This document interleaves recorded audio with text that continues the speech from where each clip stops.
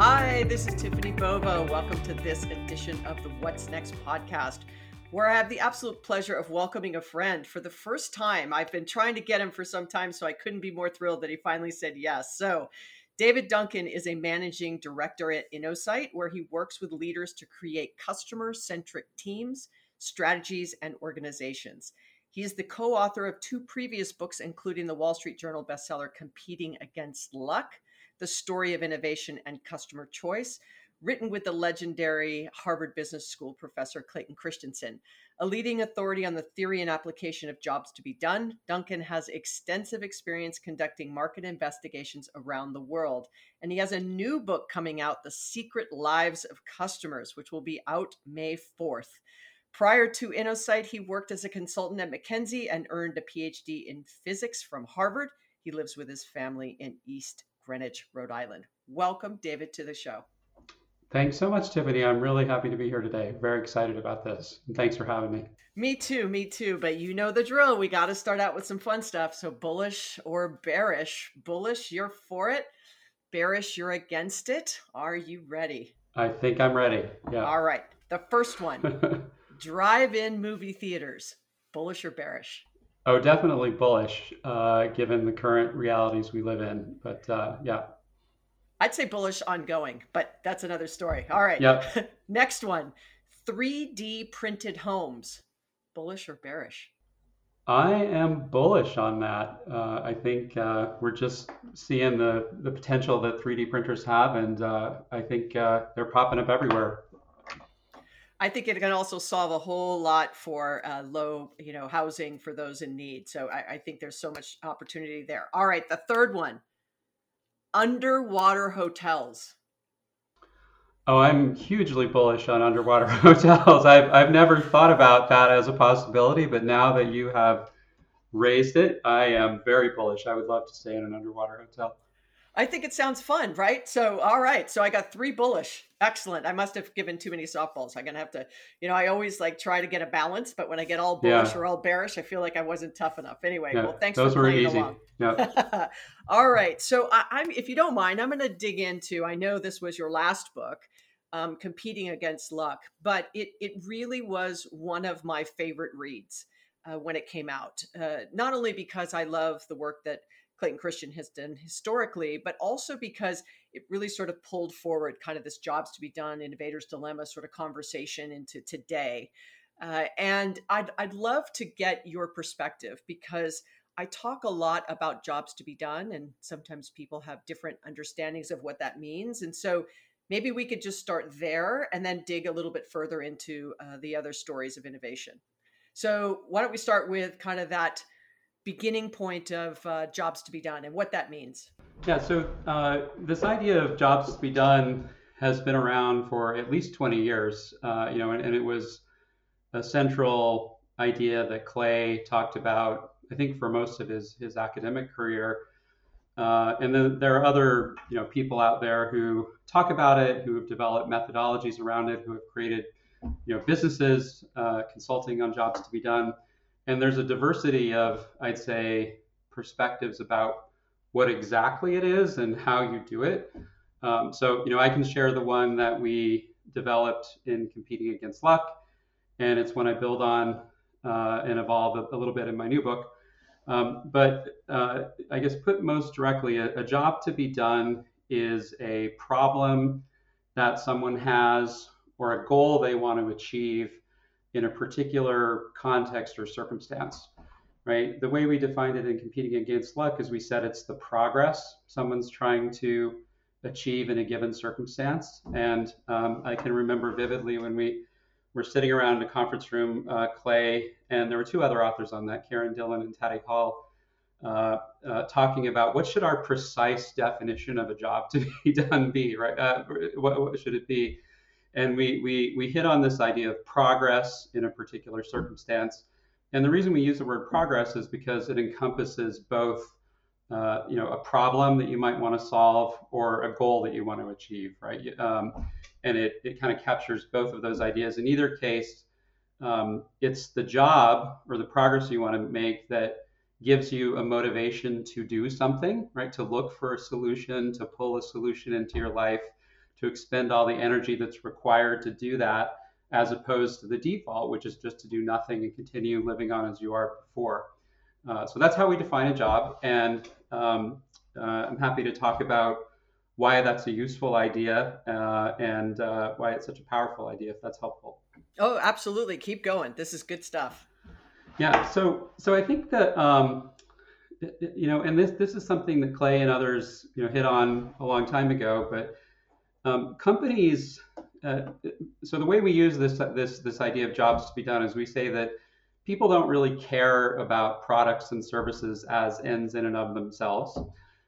So you and I are just going about our lives, living our lives, and it's not like we're actively looking for a product or a service or a solution to come into our lives.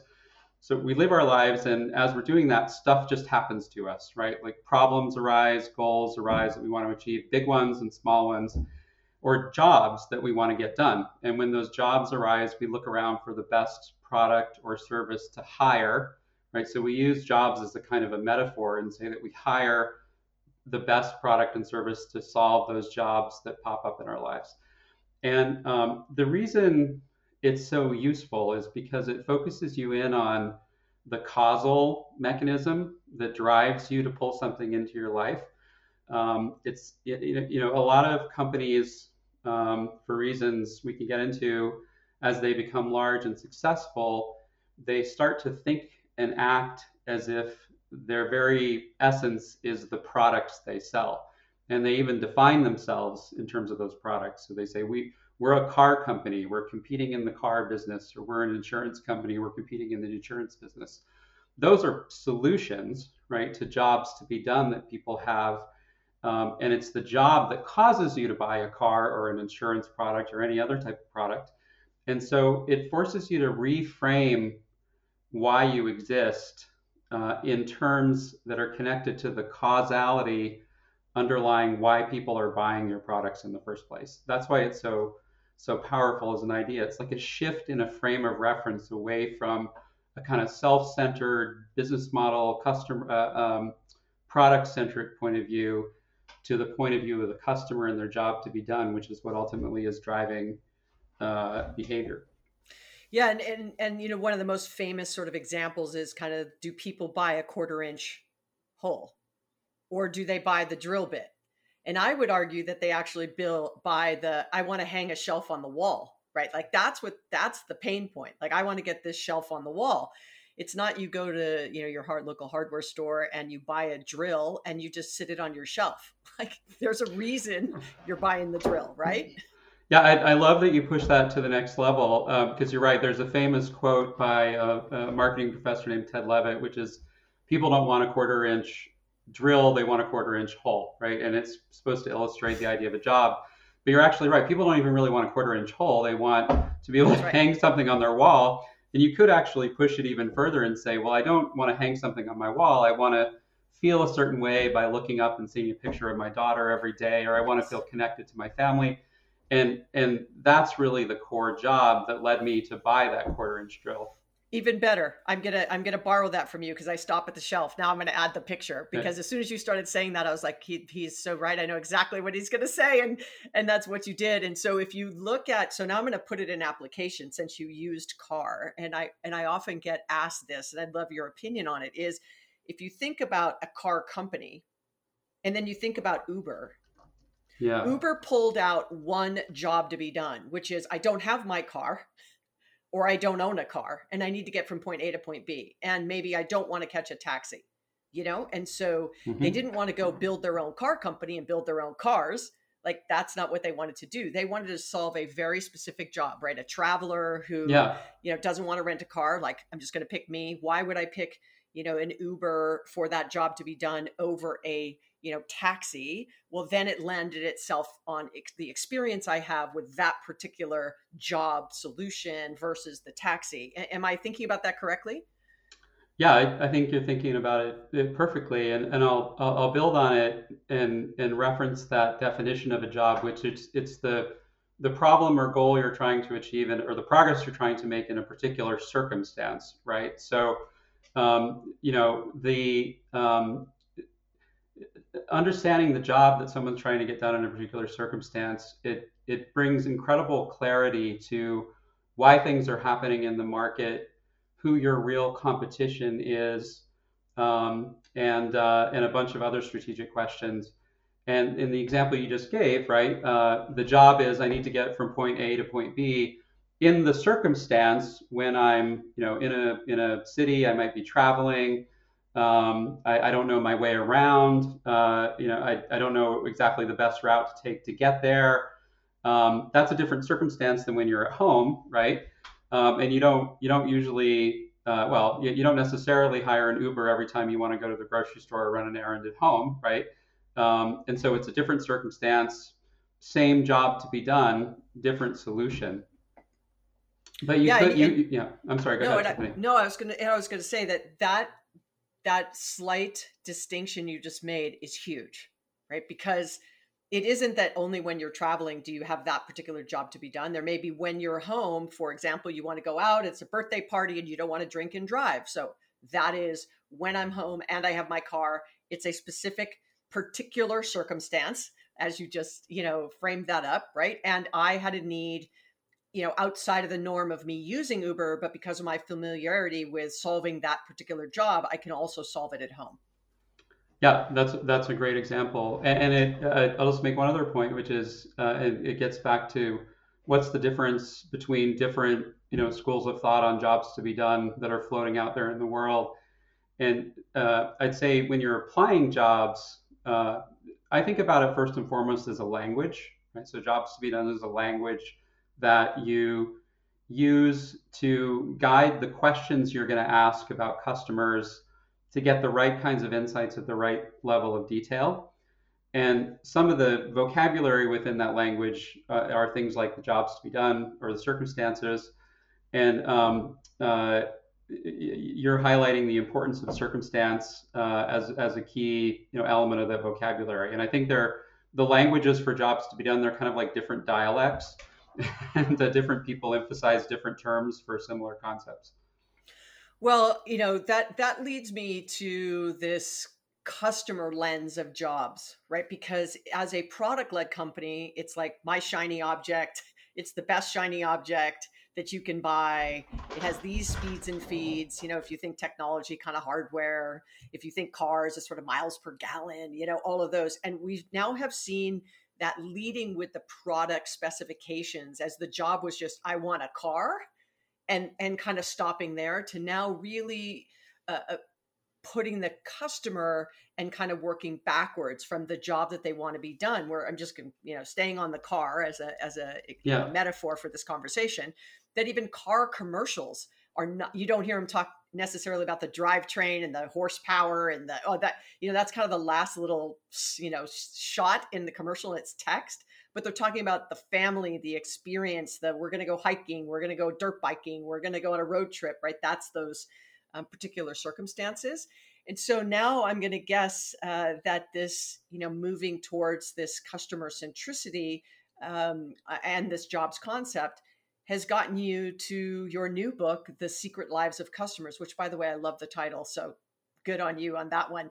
But sort of maybe you can unpack how you got from competing against luck, right, and jobs to the secret lives of customers. Uh, Definitely. And Clay Christensen once told me that the purpose of a title is to get somebody to pick your book up and look at it, and just give it a little, just go a little bit further in the process. And I love the title Growth IQ. I think that is an awesome title, and I think it's an awesome book, by the way. I was looking back at it again in advance of this conversation, having read it a while back, and all of the growth paths, right, are very connected to this idea of jobs to be done, right? Because you can explore almost any of those by applying this jobs lens. So I think it's very, very related. But to your question, how I got to this new book. So, we wrote Competing Against Luck back in 2016. Clay wanted to write a book about the idea of jobs, the concept, and he's an academic. He didn't want it to feel at all like a how-to book, right? He wanted it to feel like a big idea book.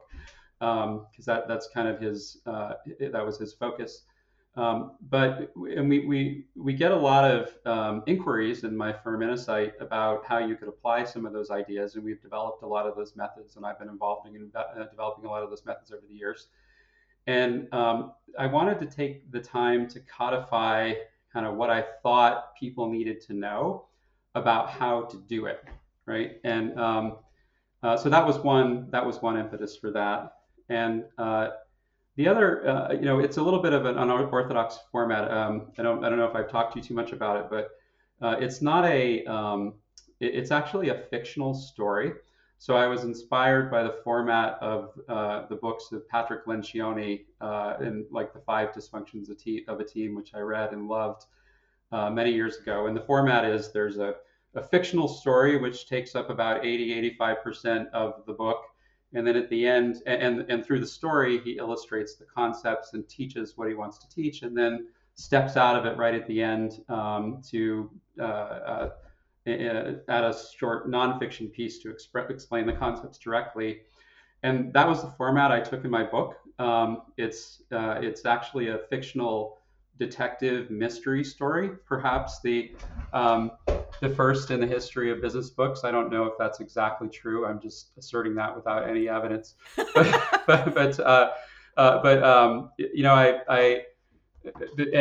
the inspiration for that was, customers are often a mystery, right, to people and organizations that serve them or want to serve them, and that's in spite of all of the data that's out there and all the very sophisticated tools for analyzing data.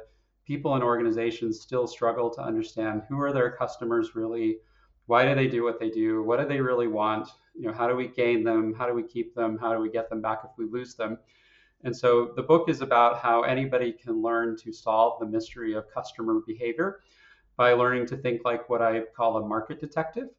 And I've always thought, having done probably thousands of hours of primary customer research in my career, that there was this parallel between that work and a detective work, right? Where you go out and you try to gather clues and you interview people and you try to piece together a puzzle and see patterns and ultimately come up with an answer to what's going on that can lead you to then create something to make people's lives better. So I played on that parallel and wrote a fictional mystery story.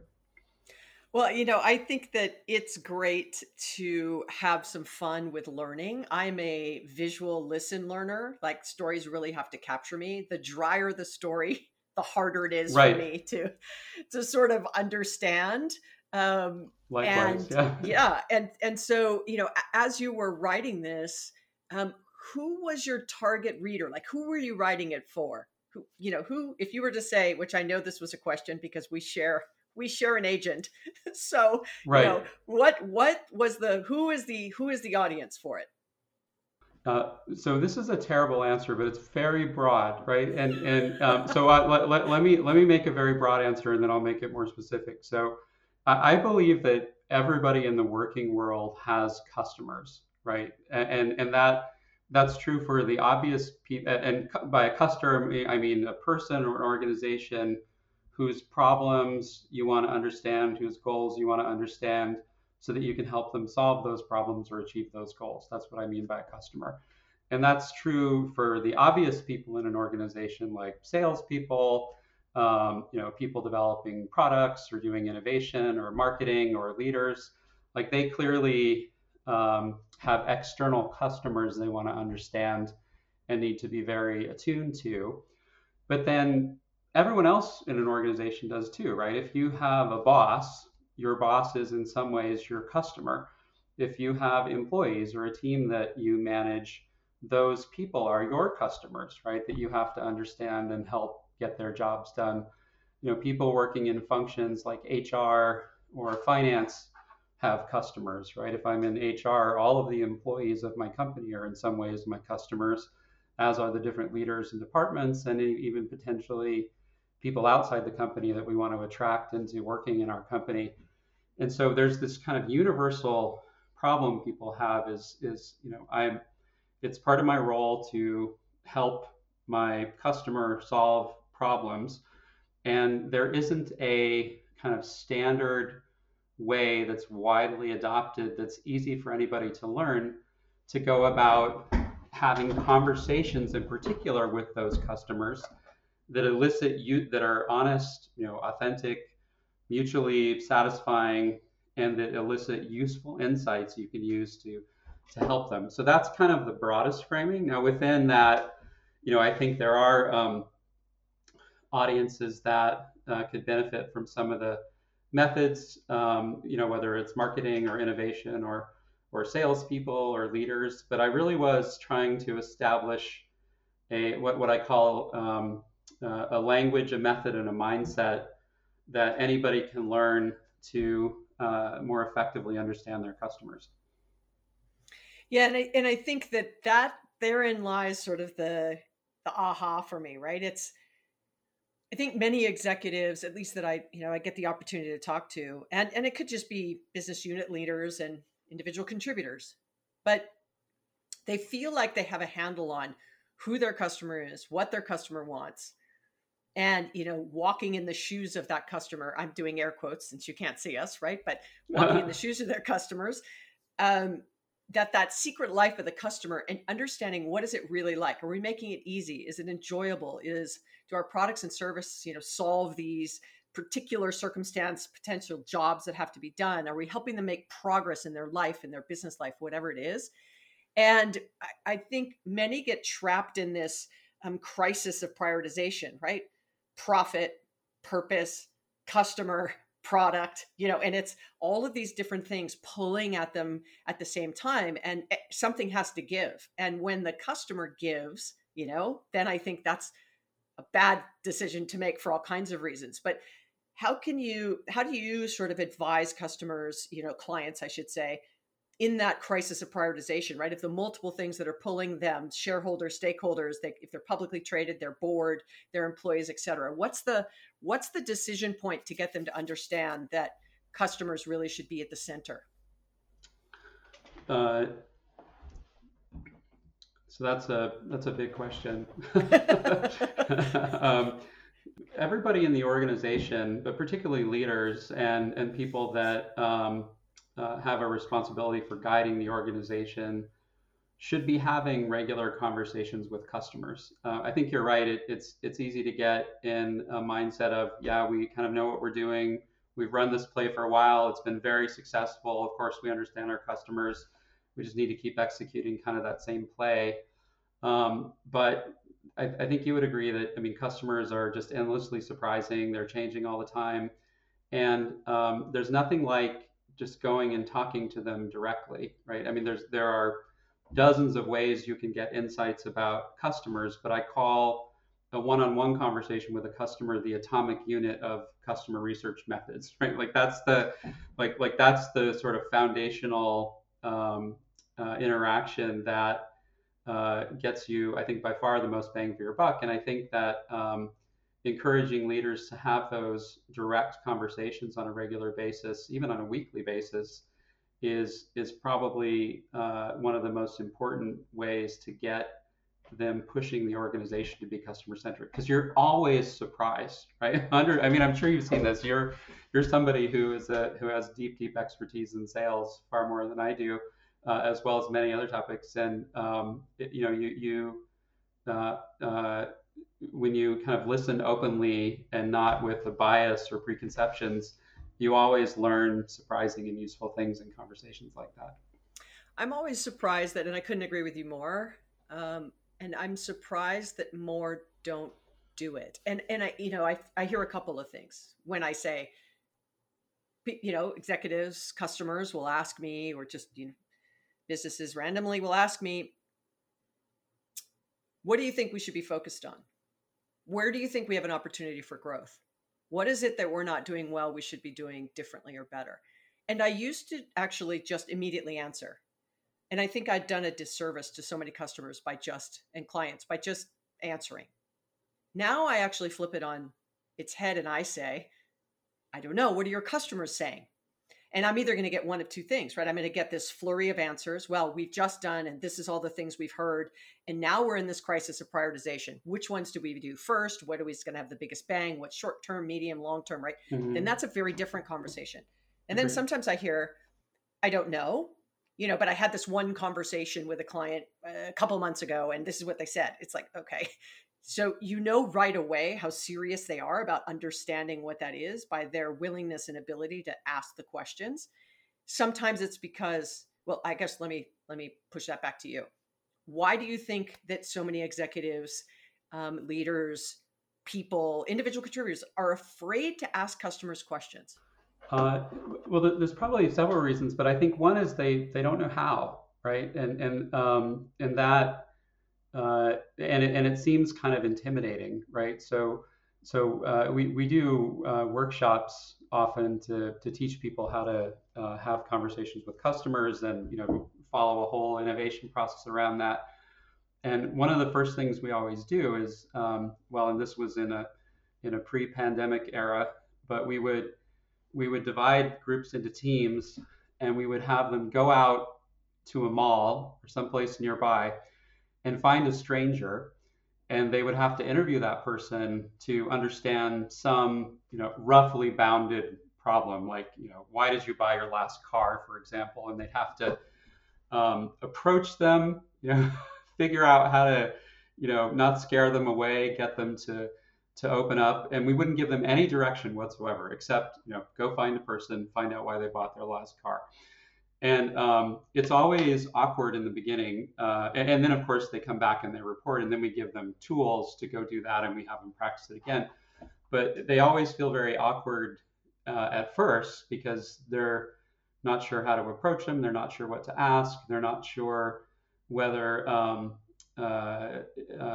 connecting to a stranger like that has any probability of turning out well. But they're always surprised. Like, it's amazing. They come back and they're so excited about it, because once they kind of get through the first few minutes, they realize like, people are always willing to talk to you if you're coming at them in an authentic, genuinely interested, sincere way, and you really care about what they have to say. But I think that's the biggest reason, is just it's unfamiliar, and then they don't necessarily have the right knowledge to do that. And that's actually precisely what my book is about. And I say you need to learn, and I use this detective metaphor throughout, where I say you're trying to learn to be a market detective. To do that, you need to learn a language, and you need to learn a method and a mindset. Right. And so the language is the language of jobs to be done, in a particular dialect of it that I recommend. A method is then how you use that language to go have a conversation with somebody that gets at the right insights. And then, there's a set of mindsets that maximize your chances of doing that as well. And I think there's a couple things you said in there that I often find myself saying, and I'd love to float this by you, because you're far more of an expert on jobs to be done than I am. But if you reach out to customers to have these conversations, to just blanket ask, what do you need for us to do? That's like, what do you want? Henry Ford, we want faster horses, not a car. I can't even imagine what that is. But if you start to ask questions, kind of this master asker, which is really a term I learned from Mark Victor Hansen, whom I had on my podcast, who wrote the book Chicken Soup for the Soul, and has also wrote the book Ask, to become this master asker of questions, is that you have to be better, like that detective, right? Asking better questions. But to just say, what do you want, is not a great question. It's not going to get to the heart of the jobs to be done. And so, then you have Steve Jobs, famous quote on the other side. I don't ask customers, they don't know what they want. So you've got this too extreme, right? And you don't need to be Steve Jobs. It's, can you be a better asker of questions in a way that uncovers that job to be done? And then you can align that to, do we have a product or service that can solve it? And if we don't, should we buy something? Should we create something? Right. And so uncovering that, I think, is you're looking for that job they're trying to get done, without just point blank asking them, what do you want? Because sometimes they don't know. Fair?